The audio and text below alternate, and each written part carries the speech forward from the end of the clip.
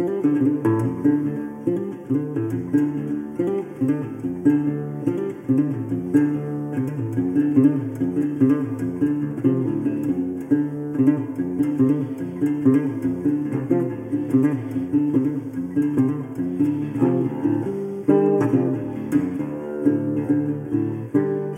guys, it's Laura here. You probably know me from the Adventure Games podcast, where I do reviews with Shorsha and Thomas, but recently on my Twitch, which is www.twitch.tv/Cressup, I caught up with Mike Stembley. I had a chat with him because he's the co-director and co-designer of Escape from Monkey Island, and it was Escape's 20th anniversary not long ago. So I had a chat with him about that game. I also spoke to him, of course, about Sam & Max, because he's, again, the co-director and designer of Sam & Max Hit the Road. He's also working on the new VR game of Sam & Max. This time it's virtual. So I had plenty to talk to him when I caught up with him on Twitch. The first thing I sort of asked him was, what was it like, because I played a bit of the game on Twitch, watching it back then? You know, that whole era, there were some games that just like had 10-minute cutscenes in the middle of them. And you're just going, wait, there should be a game here someplace. And even for the opening, where we had to kind of recapitulate everything that, you know, happened in the previous games and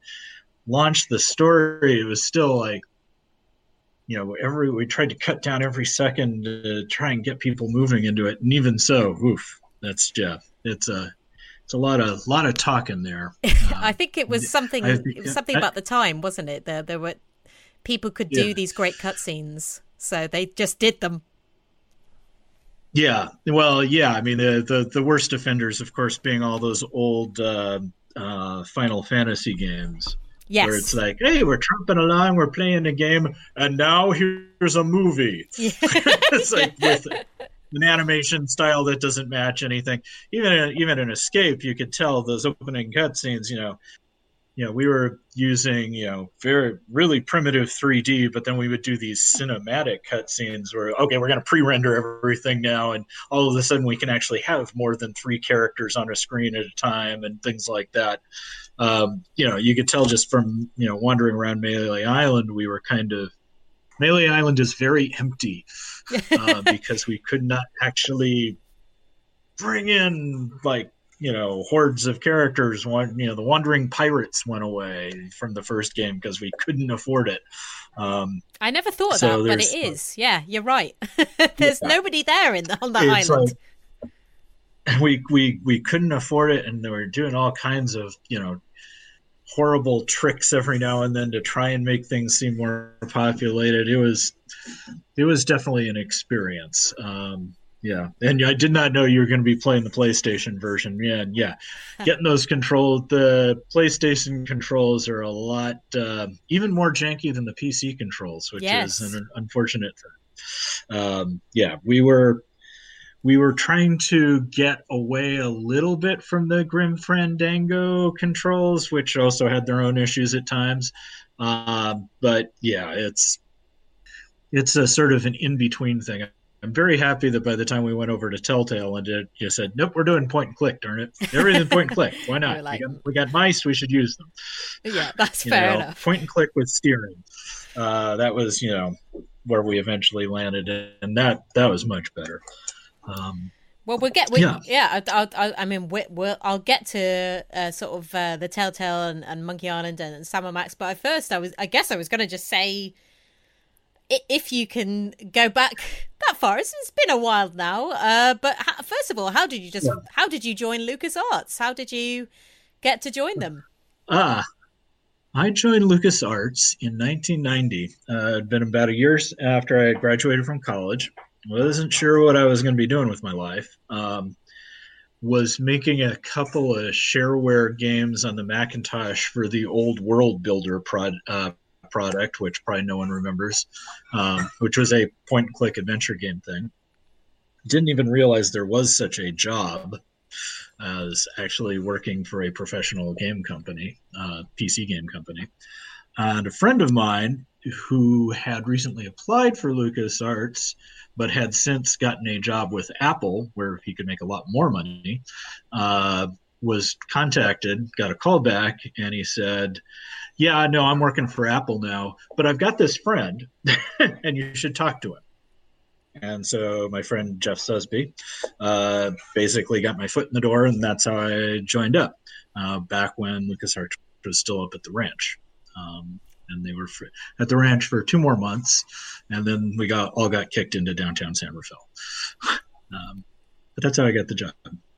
And how did Escape from Monkey Island come about? What were the kind of thoughts? You might not be able to, I don't know, remember exactly where it came from, but in terms of, obviously, let's see, that was, yeah, it was it was post it was obviously post Curse and yep. Post me working on Afterlife and a few other things.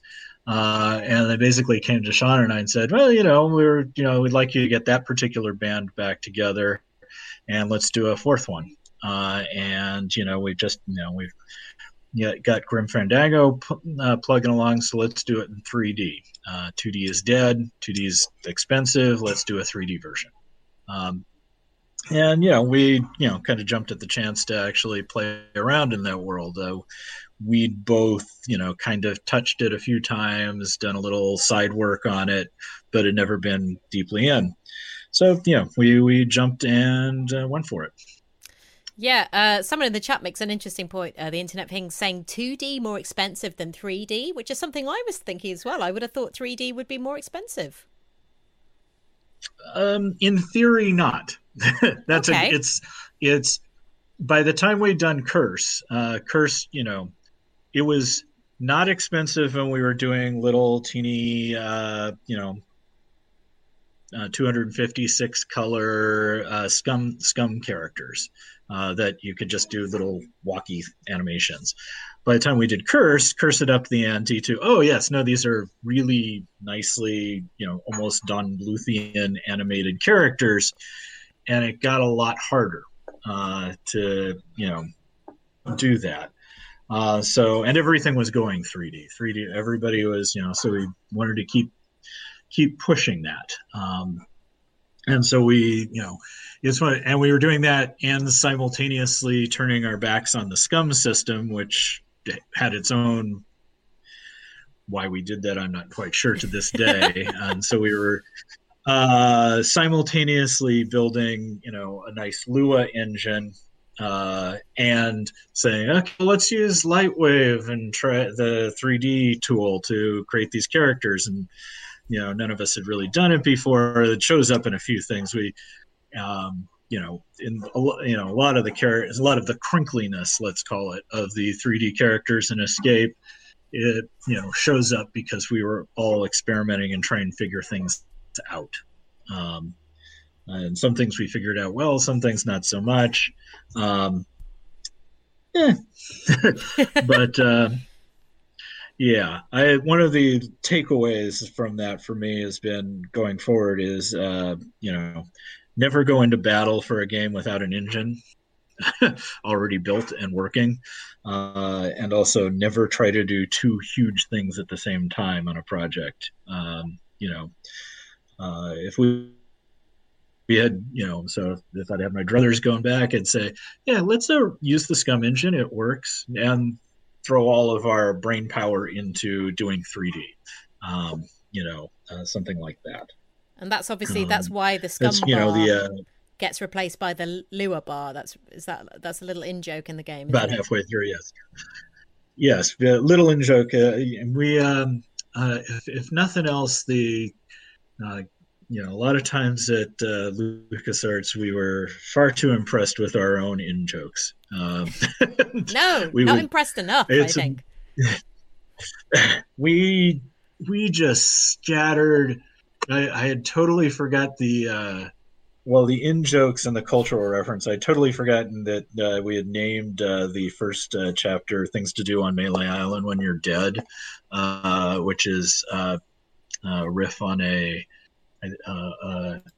indie movie. I think it's Things to Do in Denver When You're Dead. Okay. Is that the name of it? I'm sure someone in the, yeah. So it's like it's I'm surprised we don't have a My Dinner with Andre reference in there as well, given it's that kind of level of intentional obscurity that is somewhat defining. I've kind of drifted away from that over the years, hopefully. Fingers crossed. Yeah, good. I'm sure you have. I'm sure you have. Apologies. I think some people were saying the stream keeps lagging. It seems to be fine for me. So I don't know if it's like issues with people watching on their phones. But I can talk to you fine, Mike. So I don't think it's an issue with you. I'm being able to, fine for other people. So yeah, it might just be an issue if you're watching on your phone rather than on your PC. But I was going to say anyway, Mike, you brought up obviously it being sort of exciting to make a Monkey Island game, but I guess compared to you sort of taking on Sam and Max, which in a way was a completely new project, obviously Steve had come up with the idea, but in terms of Monkey Island, that was already sort of a well-established series. So what did it feel like being able to step into that world? Was it a bit scary? It was a little bit scary, but, at the time, a lot of things were still being, it was still a very loosey-goosey company with regards to continuity and things. There's, obviously a couple of things we kind of stomped all over during the course of the story, like with regards to Herman Toothrod, for example. But, there was, nothing in the way of a Bible for the characters. We all kind of had this sense of, we know this character. We can just keep going down this road and see where it goes. We kind of thought to this day, there's like huge questions about, what is the deal with the voodoo lady anyway? What is the deal with LeChuck? So we kind of felt like we could, and Monkey Island, obviously, between the first and the second game, who knows what the heck's going on in Monkey Island. So we felt like, yeah, sure, why not? Giant robot monkey. Yeah, throw that in. Yeah. Why not? Why not? I think, in the years since, we've kind of decided, okay, maybe we should start seriously thinking about what's going on and not be so overtly goofy with the license. It's sort of licenses that, you keep telling stories with will start to accrue some kind of overall storyline if you take them a little bit more seriously. And I think that's what's been happening. There are things I'm very happy that, we added there. I actually did like the bad guy that we threw into the mix for this one and didn't make it all about LeChuck for a change. I kind of, I do like the whole idea of, the completely merchandised pirate island. I thought that worked out well. And, I liked just a step on the third rail. I do actually kind of liked the idea behind Monkey Combat. Yes. We should have been. Who came up with Monkey we Combat? Should have been. Now I want to know. I think that's. I'm going to lay that at my feet. I think the whole idea was, at some level, we wanted to, you can't do insult sword fighting again, really, right? Yeah. The thing that works really well about insult sword fighting is that, the initial surprise of it. Oh, and then we're going to gather up some insults and responses and go with it. And Curse did okay. Now they have to rhyme. So we touched nicely as homage with the arm wrestling, and there was this idea. Okay, well, we'll just abstract all that away. It's a call and response thing. We should have shortened the whole darn thing. Made it a really shorter puzzle, maybe, and then really hit you over, the head with what happens when, because the final puzzle with the giant robot where you actually have to play to tie is a solid adventure game puzzle, but we really needed to hit you over the head with the foreshadowing better so that you don't just trip upon it in the end. And we should have recorded more monkey sounds. Yeah, it's good. There are about 3 sounds, and you get to know those sounds pretty well throughout the game. Oh, yeah. But that is part of it, and it was 20 years ago, Yeah. so we're not going to be too harsh on the game. It's still a classic.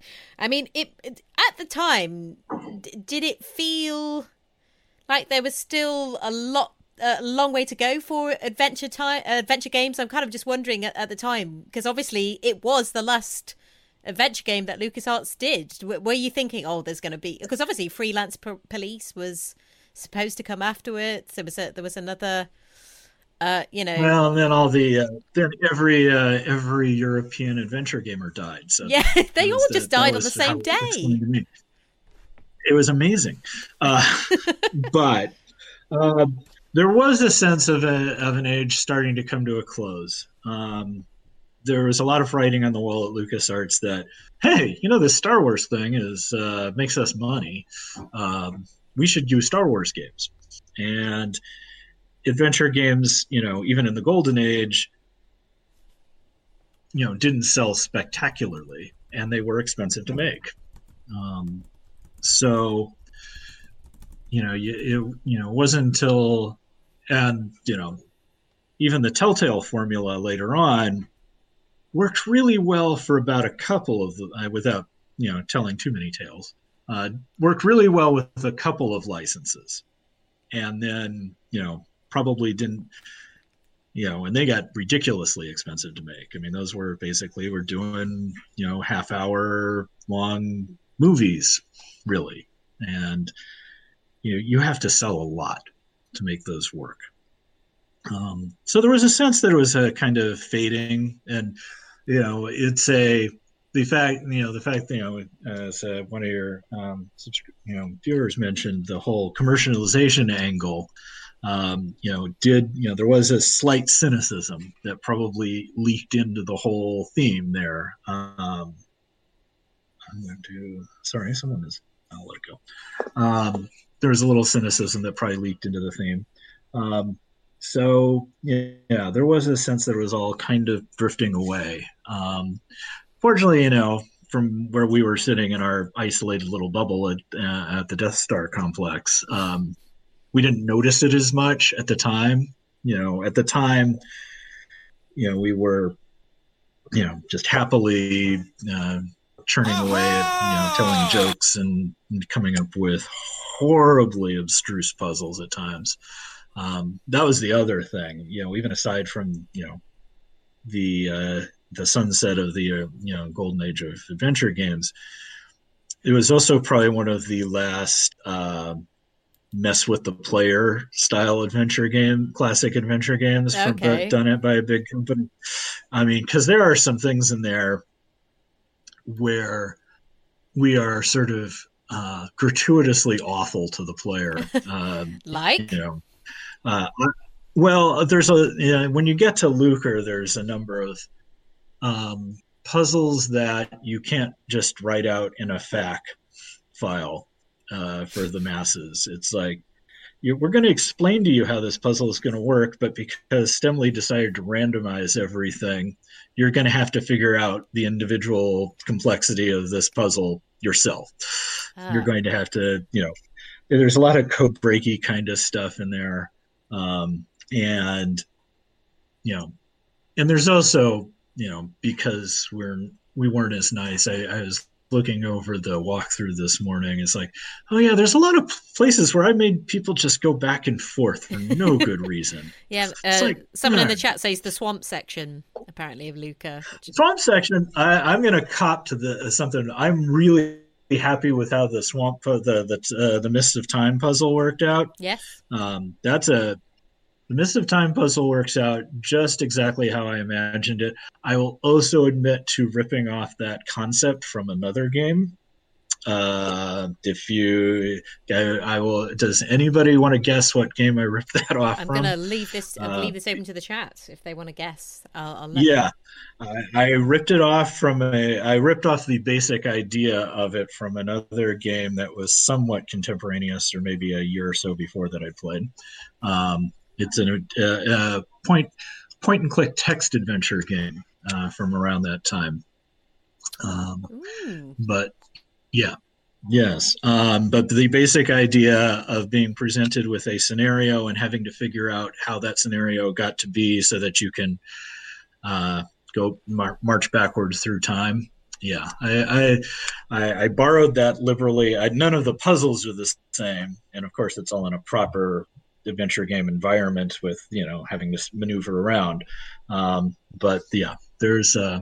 I thought that is a spectacular idea, and the next time I get a chance I'm going to do a really full adventure game. Yeah, I'm going to do a good version of it, and someone will figure it out. I'm going to leave it open. I'll ask you at the end if I remember. Yeah, I mean, but speaking that of one that, works okay, sorry, nicely. go ahead. Go ahead. No, continue. No, go on. Well, we're here for you. I've got nothing actually. Okay. No, I was just going to. Yeah. I'm going to leave it open to the chat to try and guess that, but I was just going to say, were there any characters that didn't make it into the game? You might not be able to remember this, but were there people that you wanted, or were there things that you wanted to do with the game that didn't make it? There was a much more ambitious version of, I think, Sean's giant pachinko puzzle in Monkey Island that just was never going to work. So that got shortened considerably. There was bits on. Actually, I can't think of. We put most of the stuff in that we wanted. I imagine that somewhere around on the smaller island with Miss Rivers, we probably had more puzzles originally. It got much shorter as things started to get cut.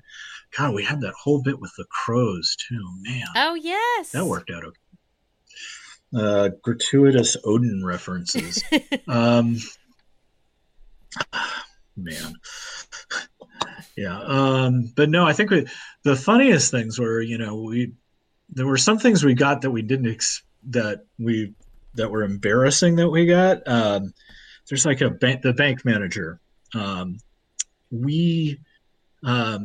we have, we rewrite up casting ideas, for voice actors and things. And I said, is this ridiculously minor character has like 6 lines of dialogue, and we'd like a Jeffrey Jones type, the principal from Ferris Bueller's Day Off. Yes. And they went out and got a Jeffrey Jones. It's like, we're going to drag Jeffrey Jones into a studio to read these 6 lines? Why are you doing this to us?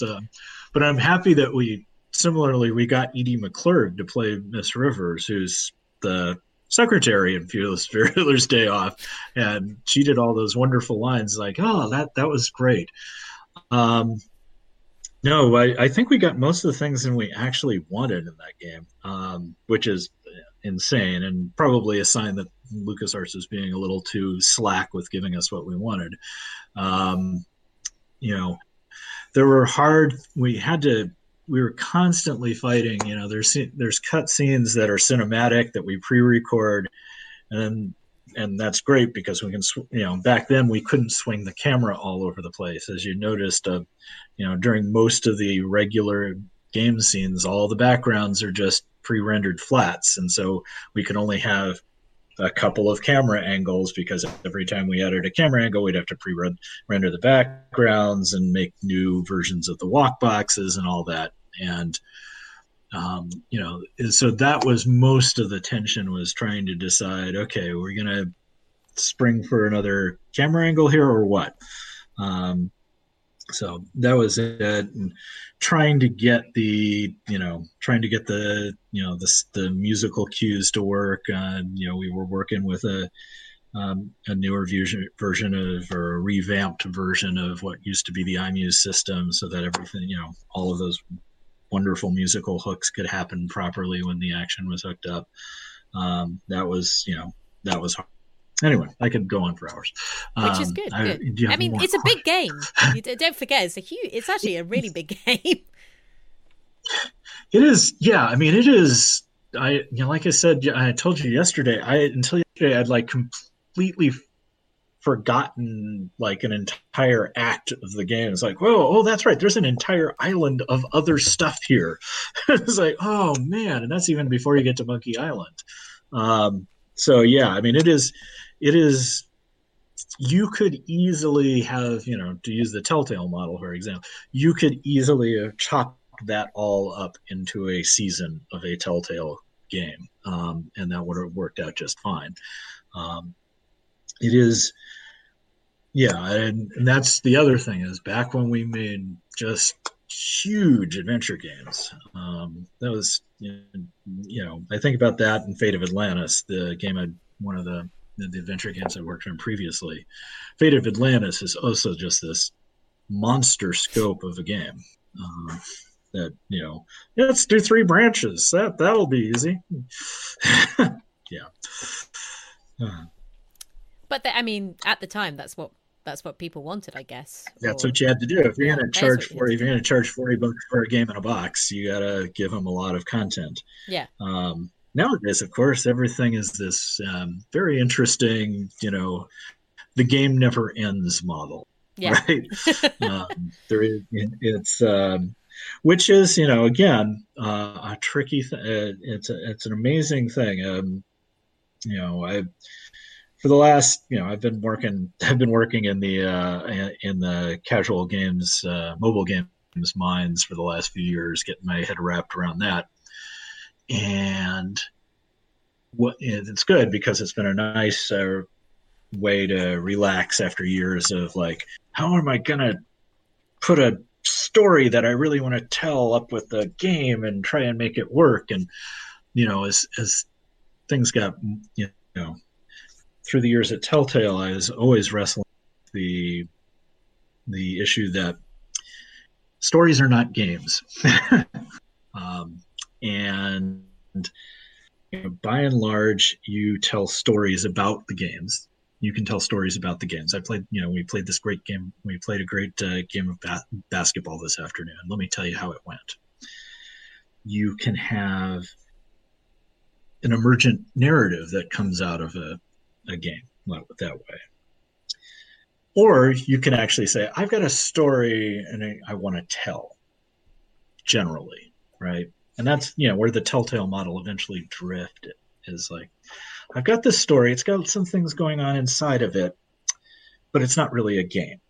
It stopped being, at some point, they became really cool, spectacular interactive fiction, right? This is going to, it's going to have a beginning, a middle, and the end. There's going to be some things going on in the middle. And they were told these wonderful stories, these wonderful interactive experiences. But, they stopped being games per se, in sort of my sense of the strict definition. And I think that's that's definitely a path, that more people should pursue. For a few months at the beginning of this year, I was working at a place called Fogbank that was just doing straight up interactive fiction for mobile before Disney shut it down foolishly. Disney, as they are wanted. Yeah. Disney. Yes, exactly. And that's a whole thing that should be continued to be explored. I think there's also this market for puzzle games, puzzle story games, where the story's a nice window dressing, sometimes with particularly moving moments and things like that. But mostly they need to, if you're going to do a full-on puzzle-y game like that, I think you got to make sure the story stays the heck out of your way for those. I think they're, and interestingly, I think by and large, the old school graphics really help that a lot. When indie studios do these nice old style pixel 2D kind of things, that helps with the storytelling. One of the things that got harder and harder and harder, Monkey Island in particular, was the whole someone says something, Guybrush gives you a punchline and a dialogue choice, or vice versa. Got harder and harder to feel right pretty much instantly as soon as we added voice. But even more so, the more there is this sort of, as the 3D got better and better and the verisimilitude experience, I'm actually in there, I'm in a space, and now I'm waiting for Guybrush to say a punchline because I haven't tapped it yet became more and more of an issue. It's one of the reasons that the whole free-flowing Telltale model worked so well eventually. It's like, nope, if you don't do anything, things are going to continue happening. Right? And the guys who eventually did the Borderlands, it's like, well, the joke's got to happen without you.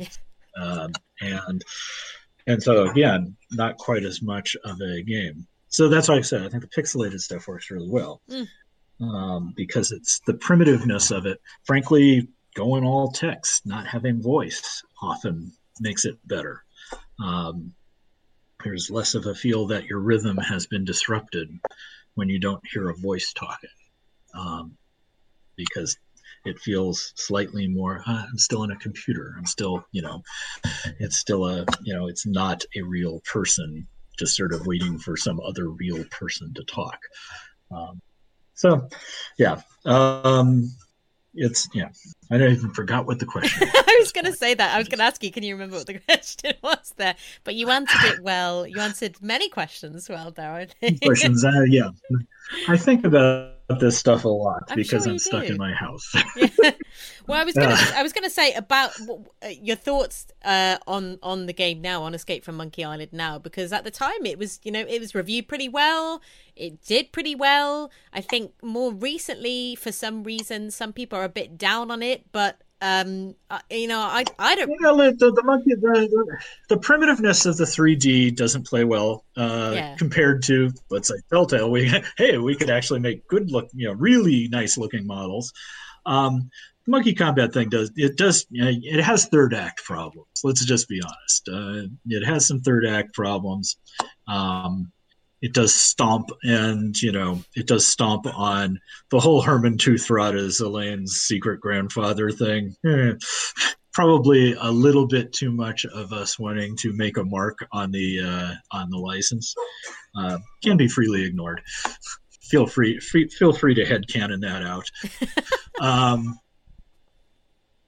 But and it comes on the so it's an odd child in the middle between Curse and the Telltale games. Do you think it was just unlucky, like you say, it wasn't 3D was still a relatively new thing, so it was a bit unlucky that it just came around at that time?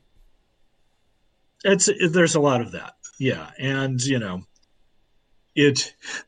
the funny thing is, it would be almost impossible to do a nice dress up of it now, a re-release where you've cleaned everything up. It would just be somebody would have to go in and it's not like let's make a virtual Scum engine and voila, it all runs and we can just redress all the frames. So there's some of that. But there's, like I said, there's lots of good puzzles in it. It's lots of good, like I said, it's the last of the mess with the player puzzles. It's hard at times, that game. As opposed to later where it was pretty much no. We actually have to make in both in all of the Telltale early games before it switched over to the Walking Dead model. We spent a long time working on a clue system that basically the longer you went without figuring out the next puzzle, the more people would randomly shout, "Hey, maybe you should look over here. Maybe you should talk to that guy. Maybe you should pick that thing up and hit him over the head with it." And we spent hours and hours coming up with that clue system on Telltale. And I think Escape, we have a little bit of that, but it was actually for that. What did we have in Escape? You actually could just go to, I think we actually did have a thing you could click that would, we had, I think, a more overt hint system, but, no one uses those. But I've gotten to be a much better adventure game designer since then, I think. I'd argue you were still quite a good one then. Don't put yourself down, Mike. Yeah, I've even become I think a better adventure game designer, a much better storyteller. probably spent a lot more time investing in how to properly structure a story since then. I was looking over those first puzzles as you were playing them, going, "Good grief, really? The first thing you're doing after the wonderful pirate setup there is you're going to an island to talk to lawyers and breaking up a catapult. What the heck was I thinking?" It's like, where's the piratey stuff? Yeah. So there are things like that I, would definitely pull off a lot better these days, story wise.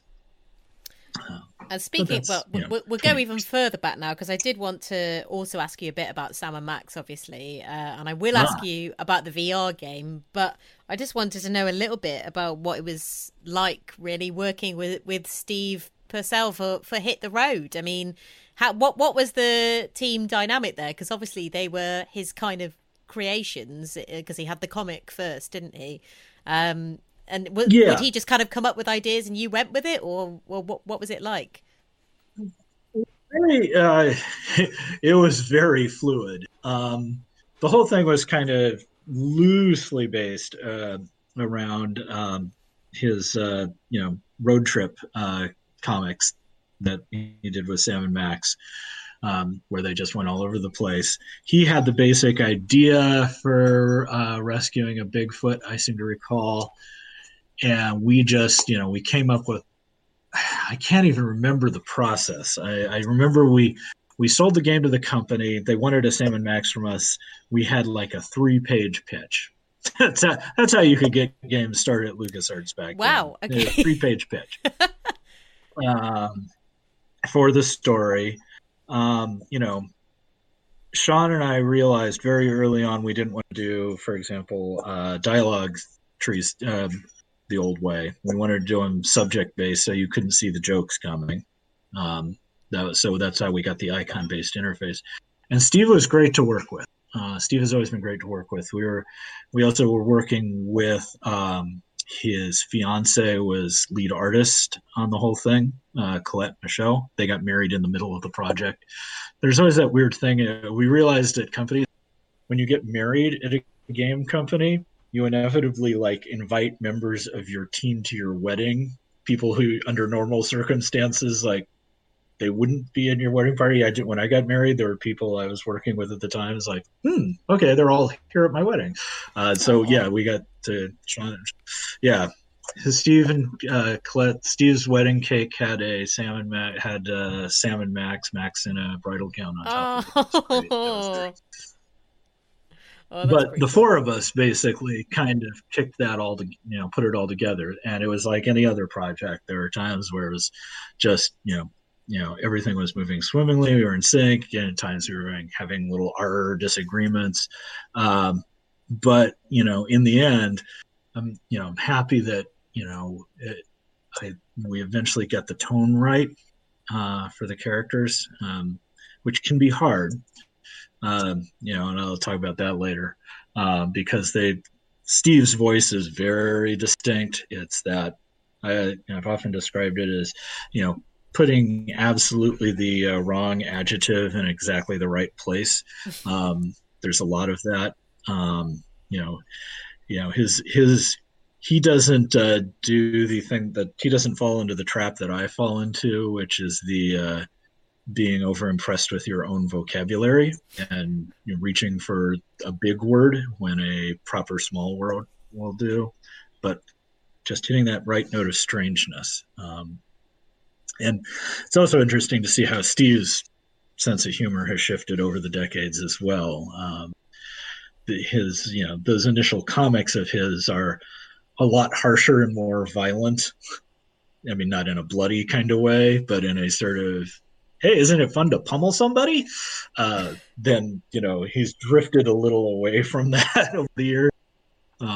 So there's a lot of that still in that first game with, hey, let's reach inside a cat and throw it away and that kind of thing. And, yeah, I was going to say, there's a fair amount LucasArts let you get away with in that game. There is.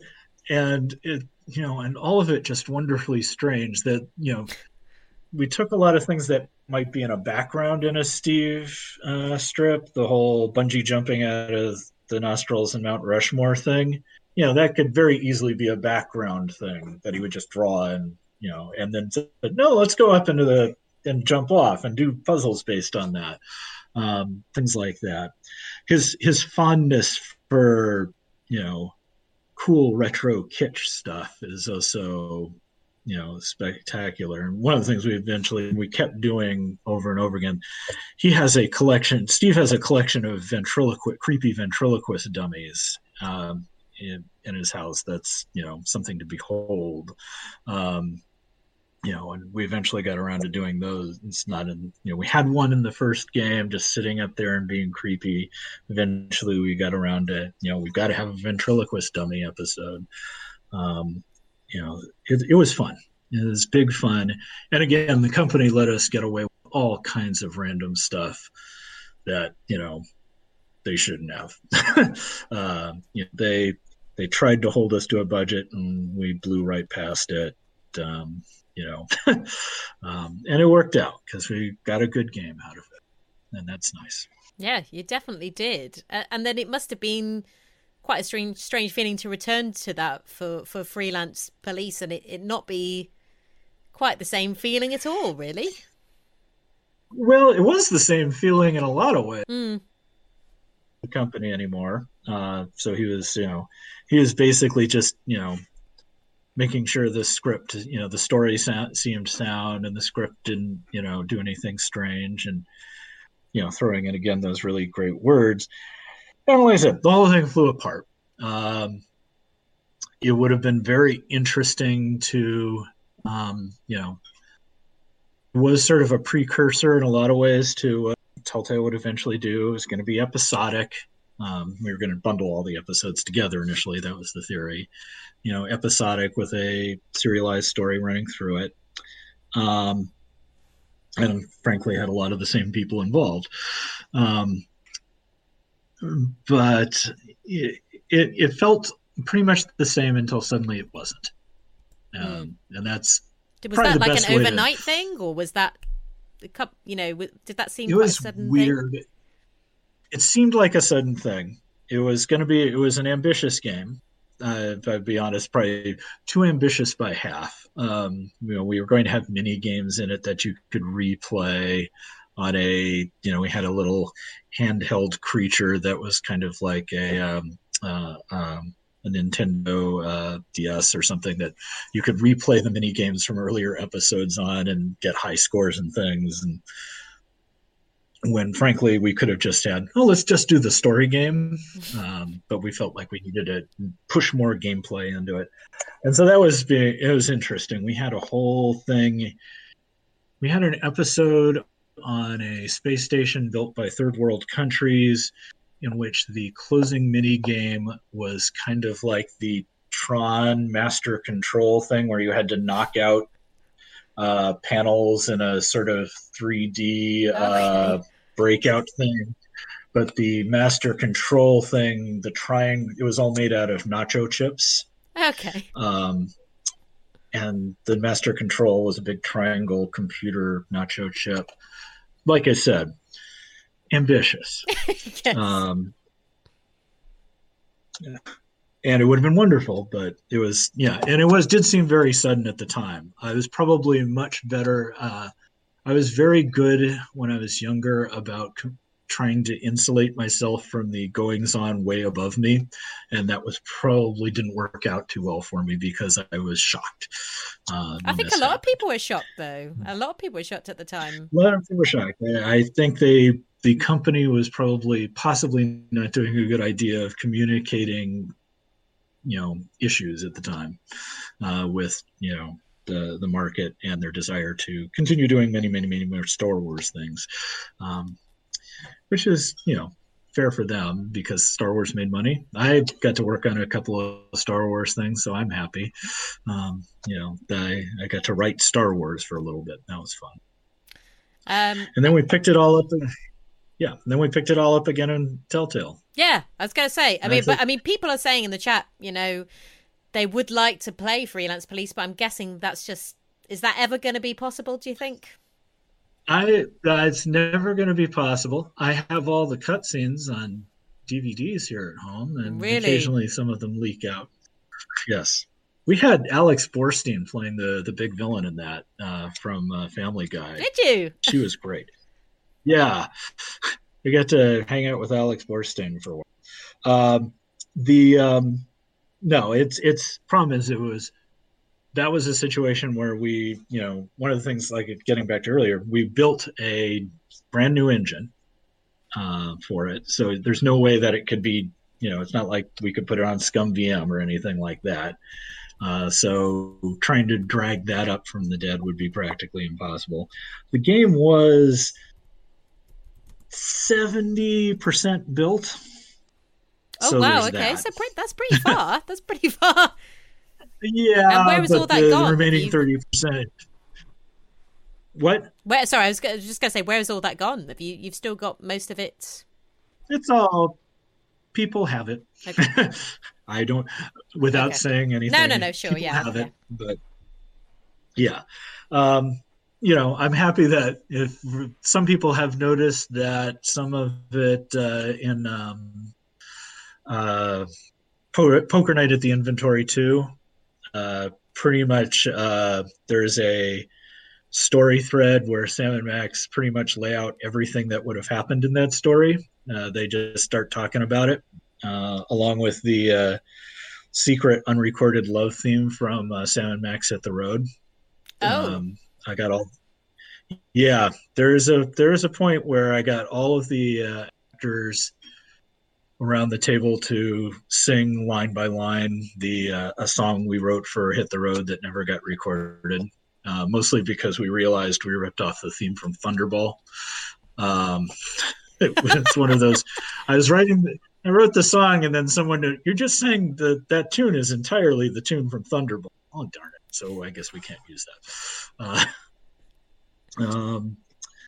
So that's all.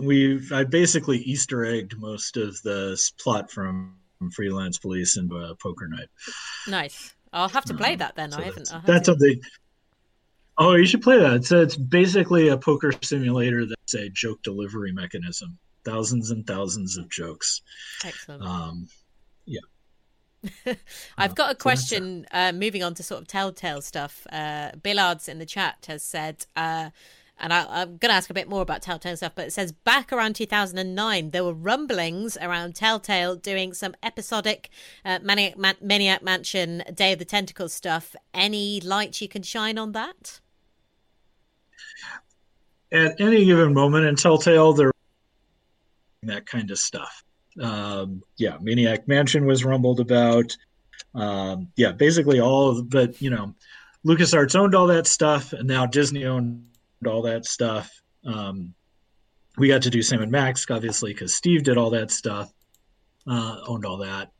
Monkey Island was the biggest one we could do, and so we latched on and got Ron Gilbert to help us out with the story on that. Pretty much as soon as LucasArts got sold to Disney, that was all over. Disney wasn't particularly inclined, I don't think. I mean, there were all kinds of things.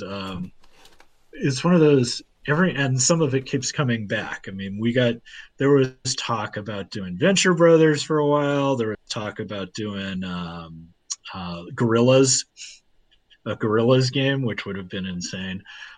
Frankly, I'm not entirely sure any of us in the building were hip enough to do Gorillas. How would that work? I'm intrigued, but yeah. Yes, as you can tell, it's like, yes, 40-something-year-old Mike Stemley is totally plugged into the modern music scene. Gorillas could have been Gorillas would have been just like an insane Scooby-Doo, I think. Right. There is Gorillas. There was something along the line that was, I realized years later, oh yeah, we were almost like, Disney's Descendants license. Oh, okay. Yes. Yeah. Yes. We were pitching that to Disney like as a game before it became a thing. It's like, oh, it's an obvious thing. Oh yeah, Children of the Villains. Yeah, you should do a story like that. But yeah, at any given time at Telltale, especially in that weird interregnum between Walking Dead and us doing all these really big licenses, there's like, oh yeah, we should do this and this and this, see if we can do anything. So yeah, Day of the Tentacle came up. I particularly was really interested in the notion that the tentacles were actually just weird extrusions of some Lovecraftian dark god that were just sticking out into our world, but in a cute way. Yes, yeah. That could have worked. It would have been insane. Yeah. But yeah, so there was all kinds of that stuff, but yes, there was talk. God only knows what will happen with those licenses in the future. They're kind of. I have this sinking suspicion that Disney doesn't even really have them. Yeah. Right. Yeah. It's just there. Yeah. So. But it must have felt nice. It's just there. Yeah, and it's just there for them to kind of have, maybe. Yeah. Yeah. It felt nice to get back to Monkey Island and to get some closure on Sam and Max while working at Telltale. I think guys like Jake Rodkin did an amazing job with the end, wrapping up and Jake Rodkin and Mark Darren did an amazing job wrapping up the Monkey Island story. And I, for the next few years anyway, until someone wants to kind of touch on it again. And, I think people like Chuck Jordan working on Sam and Max did, amazing job of, especially in that last season with Sam and Max, did a great job weaving together an amazing story there. I'm just happy I got to play with it again for a while. Oh, if it's all right with you, I'm very interested to ask a little bit about Sam and Max, the VR game, which you're currently working on. You're back to Sam and Max again. You can't get enough of Sam and Max. It's just every 10 years. Yeah. Do this, and then when I'm in my 60s, I'll get to do it, to write a Sam and Max game with the little chips in our heads that play them. I got a call. Worked with over at LucasArts as this company called Happy Giant. They've done some VR before. They somehow worked out a deal. They worked out a deal with Steve to work on and hustled up some money to build a VR game. And as it happened, that company that folded, earlier in the year folded. So I had some time on my hands, and it came around that they help us write this story. So write the story, do some design work, write a bunch of dialogue. So joined up. It's a very interesting beast, VR. I'd worked a little with it over at my previous company, Monkey Fun, just doing the tank battle game. They're cool, and I actually finally got to, they shipped over an Oculus that I got to play with for a couple of weeks. I shouldn't have said that out loud. So that an Oculus, so I could see what VR is all about. Yeah. And actually play with the VR gear.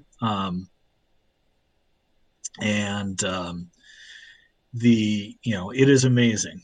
The experience of it. And it's a challenge because, you're probably going to ask how does that even work for an adventure game? Yeah, how does it work for an adventure game, Mike? Because you can't be Sam and Max in a VR experience. It's just not going to work. So, luckily there was an idea that had been bouncing around for a mobile game or, a next PC game for a few years, the notion of a Sam and Max Freelance Police Academy. Where you, the player, are being guided through the experience of becoming a police officer. And so we just ran with that. So it is going to be a lot more of, it's an experience in which, they need help and they're getting old. Old Sam and Max. There are a few jokes of them. Hey, remember that thing we did in the 90s? How old are we anyway? Kind of humor. and they've got a training center, and there's lots of cool things you can do in VR that we never could do in PC games. You know, um, lots of even the experience of standing 6 feet off the ground on a platform and looking down is enough to give you the willies. You don't have to be all that fast paced. Doing a climbing wall, which would be virtually nothing in a PC game. Actually having to grab a thing and pull yourself up, that's nice. And so we ran with that. We've just got these series of wonderfully absurd, freelance police training challenges wrapped around or in the middle of a delightfully odd story that I'm not going to spoil too much about. It's the usual. A lot of there's a major saving the world component. There's a very retro kitschy hook for the ultimate bad guy, involving a beloved toy from the 1950s. A ride that I dearly miss from Disneyland, that I will not say which one, but it is a ride that is no longer there, and people can try and figure that out. Occasional and dips into the city to go fight a guy named Teddy Talks, who is a futurist. And I think there's a demon. Yeah, we did finally do a demon in a supermarket like the comic books because we figured we should do that at some point. And it is interesting just to have in the start of the game, you flip over a flaming dumpster on your head, and there's Sam standing right in front of you.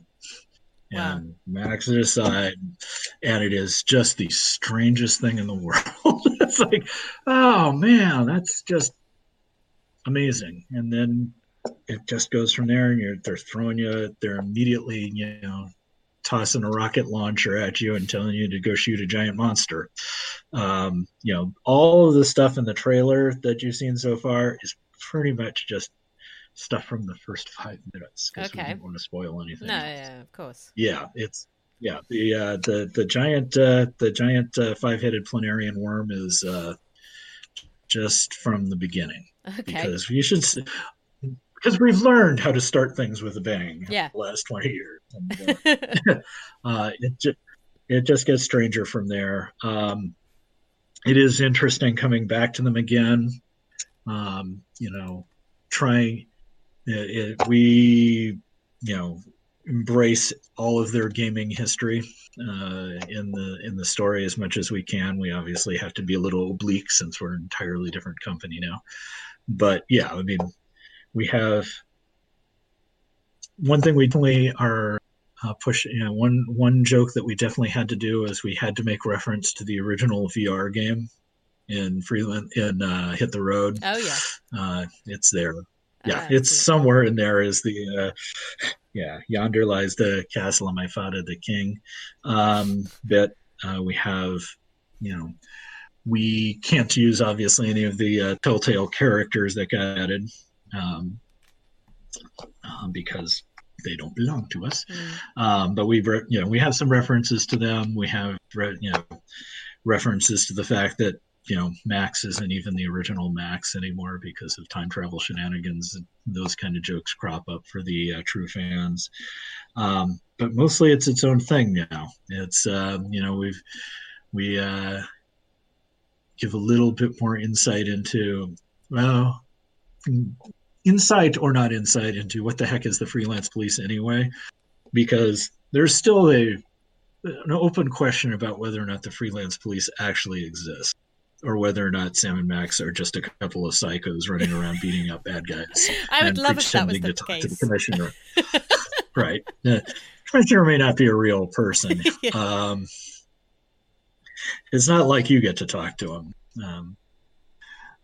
So we've got all that. We've got all the training ground, abandoned amusement park on a pier in the city that's been falling apart. and all the rides have been reimagined to allow for things like obstacle courses, bomb defusing, uh, training, target training. We do have shooting galleries that are just amazing. Rotating shooting galleries with different dioramas on them, just like the really nice ones that you see in some theme parks, and things like that. So it sounds like, I guess it's going to be slightly more kind of like mini game actiony rather than puzzly, or is there going to be still an adventure game element? There's an adventure game element, especially every few once you succeed in getting a decent enough score in a few of the trials, they get called into the city and do some adventure gaming in there to stop a current threat, and then they come back and do some more of that. And a couple of the training areas are full on adventure. We have basically a full-on escape room is one of them. We're tentatively calling Get a Clue, which is basically, we're dumped in here. Basically it's a Stemley special. We dump you in a room. We've randomized all the puzzles. Get yourself out. Okay. While Sam and Max are snarking at you through the speaker. It is one of the, I will say, in this mode, as opposed to the usual games, it is the writing the dialogue for Sam and Max is definitely a trap in a lot of ways. You have to be very careful not to write all of the dialogue in a form of, I'm Sam, I'm saying something useful, a puzzle that you're doing now. And I'm Max, here's a joke. Right? You have to remember to make Sam funny, because otherwise Sam becomes the straight guy. Yeah. Sam is really funny at times in a sort of dry kind of way. It made it really fun writing him Poker Night, because he got to, since Max was way over on the side of the table and Sam was the guy who was playing poker, he had to actually carry his own jokes most of the time. And when he does, it's really nice. Leiko Sam in the chat asks, are there any options that allow the player to choose how they want Sam and Max to be voiced in the VR game? I knew you mean by which actors. I'm guessing. I think this is what they mean. Yes. No, we're using the same guys to Telltale Games. It would be really expensive to record all the dialogue twice.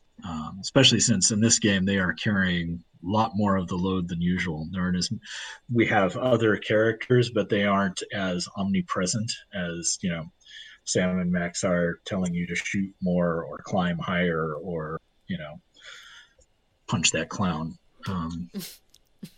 So does that happen? So yes, we are. There is some clown punching. It's always good to have clown punching.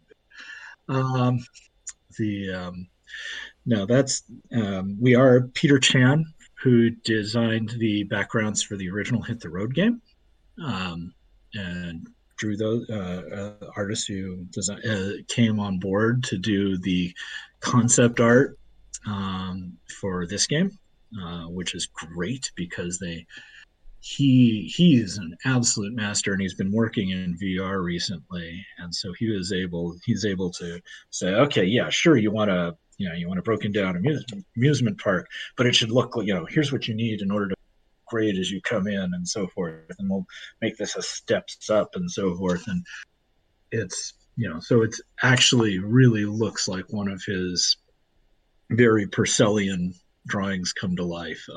It's beautiful. It is nice that basically you can just wander around in this world and be happy for a good 30 minutes. I'm just going to look around at everything. I don't really, and it is amazing in that way that you don't, random comments about the world don't have to take up as much of the game, because it's so viscerally there. You don't have to have a line that says what's on a poster. Yeah. Because you can just walk up to the darn poster and read it. It's so much. There's a lot of ways it frees us up to do a lot more interesting things. It sounds really exciting. I mean, I love the idea of adventure games going into VR. Do you think this is the start of it, or is this just an experiment? I think there's. Well, it seems like everything in VR is an experiment. Sure, yeah. There's a lot of VR which is, hey, let's try this and see if this catches on, and people will start buying the gear. But I think there is something there. I mean, as I said, there's certain things that we've had to do. You're not going to play as Sam and Max anymore, and that can be okay if if you're making a nice new. I think there's something to it. I mean, there should be more essentially escape room kind of adventures in VR than there are right now. There's a number of them, but there should be more, and that's sort of classic adventure gaming. It is a little tricky. What I've noticed in a lot of the VR games so far is, if you've got other characters in there with you, that whole problem of you not doing anything becomes even more of a visceral problem when there are people right there who kind of want you to do something. Some games, some very games, attempt to address this by frankly having the other characters just constantly shouting at you at times and sort of so you run into the problem of either you've got to either write a lot, and a lot of the writing I've had to do for this one is, Sam and Max, if you're hanging out in the hub, Sam and Max kind of got to keep talking until you do something. They don't have to be constantly, but they, hey, how about those mats? It's just so that the world doesn't feel even more empty. So that's a problem there. If you're doing much more Myst-like kind of things, which, I think there is a Myst VR game coming, as I seem to recall. Big empty world as it is. So, yeah. That's just fine. I think there is, things are going to start happening there in that space, is my sense. And there's going to be nice stories wrapped into it. Probably short stories at first. I think that's a good way to start. We're kind of doing sort of little storylets. We're letting the story sort of seep into the game every now and then. I'm going to go do some more writing to make sure there's enough seepage this week, in fact. But, I think it's coming. Good. Hopefully. We're looking forward to it. I really like the sound of it. Calculon in the chat says, is it coming to PSVR or is it an Oculus exclusive?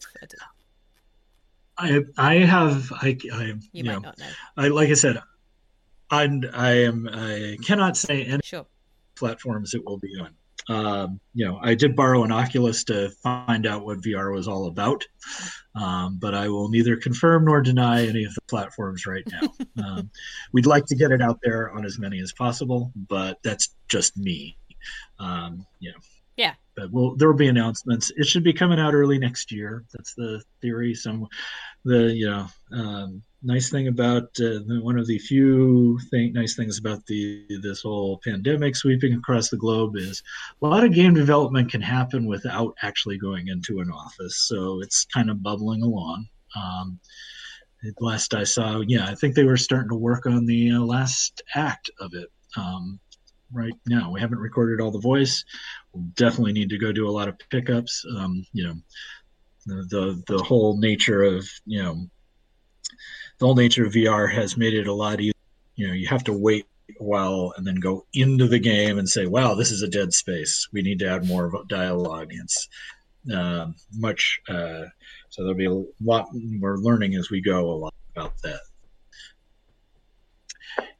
Do you have any other questions? I do. Yes. Well, I was going to say we'll finish off soon, Mike, because I know you've. I know I said, I think on the email, I think I said maybe 10 minutes or so, but I hope you don't mind. That's one answer out of me. Yeah. 10 minutes. Well, Retro Rizzler in the chat says, do you have a fave adventure that you had nothing to do with? A fave adventure game that you didn't have anything to do with? There can't be many. There aren't that many because there aren't that many. Um, I will. Um, I enjoyed a lot of the Sierra from when I was younger. Um, I really liked at the time, and I'd have to go back and see. There was in the classic adventure game mold, there was the Star Trek, the classic Star Trek adventure game that was done with the original series characters that I thought was one of the few Star Trek licensed products that managed to be true to the spirit of the license, do a whole bunch of things. Had landing parties, had stuff happening on the ship, and had solid writing. I liked that. I'm trying to think of some other ones more recent. I thought, I had nothing to do with any of the Walking Deads, so I can honestly say I liked a lot of the Walking Deads, even though, say, their status as games is not actually a solid question. I'm going to tip over the card on the game I ripped off for Mists of Time. Tell us. That was, I believe, I'm not sure whether it was 2 or 3, but I think it was Sorcerers Get All the Girls 2 or 3. Not a great game. Actually, it was a pretty solid game. Well, you stole from it, Mike. I stole from it. It was actually a pretty solid game and had a final puzzle, which I didn't rip off, involving you have a piece of inventory. It's a book you can't put down, and you can't actually put it down throughout the entire game. And the final puzzle involves giving it to the bad guy, who's, I don't know, doing some kind of spell or something, but then he's stuck with it and can't put it down. I'm not sure how it worked that way, but there you go. It was a pretty good cheesy game, and had a very nice solid puzzles in the middle. I liked. I also, there was not a full-on game, but a game system that I encourage anybody who's got a Mac emulator from the original old Macintosh emulator. There was a product called World Builder that allowed you to build adventure games with pictures that you could tap, point and click adventures. That was a wonderful product. Had its own little programming language. You could make games with it. That was one of my favorite things of all time. It's amazing how little I actually play adventure games. I was going to say, are there any sort of recent games you've played? Doesn't have to be adventure, but no, what have you been enjoying? I've been with the kids. We've been playing a lot of The Sims on PlayStation, just because, and it is interesting to watch how different people play The Sims. When I play The Sims, I play it. I don't play the grindy version of The Sims. I play hey, I wonder what will happen if I do this kind of thing. I like to push at the edges of it, see what happens if I have a homeless person in The Sims. Whereas the kids have built an amazing facsimile of our house, and just from every piece of furniture, and it's like, okay, and they're just pushing everybody through all their careers as fast as they can. It's like, okay, that's different. Whilst you're making people homeless. Yeah, I play a lot of casual, word games on my phone. I've been playing way too much Bee Swarm Simulator on Roblox. Okay. That's my grindy game that I play just to zone out. I've been watching my kids play Fortnite like crazy, because it's a wonderfully absurd thing that shouldn't work. I mean, it's beautifully done. It's a wonderfully done game. But since I've been working in mobile, I've been, keenly interested in how games monetize, right? And it's a game that should not monetize at all, but because there's a billion people playing it, it does. That's how that works. It's a wonderful game, but yeah, watching them freak out about it is amazing. And it's interesting because they've sort of drifted off and stopped playing it for a while. They're playing Zelda again. They're getting ready for the Zelda. They've downloaded the demo of that and going, oh, great, we can kill 100 monsters at once now instead of 2. This is wonderful. That's gonna be the big thing. Assuming they get it as a Christmas present. So I do a lot of watching my kids play games because they're 11 now and they're totally and they're playing Among Us like crazy, like everybody. Yes. That is a great dynamic that it'll be interesting to see the copycats that come out of that. Yeah, for sure. Because and there's a good one you could put in a nice VR game. Have your kids played any of your games?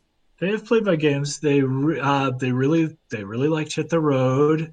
They've played the Telltale Monkey Island and the Telltale some of the Sam & Maxes because I was only partially on those.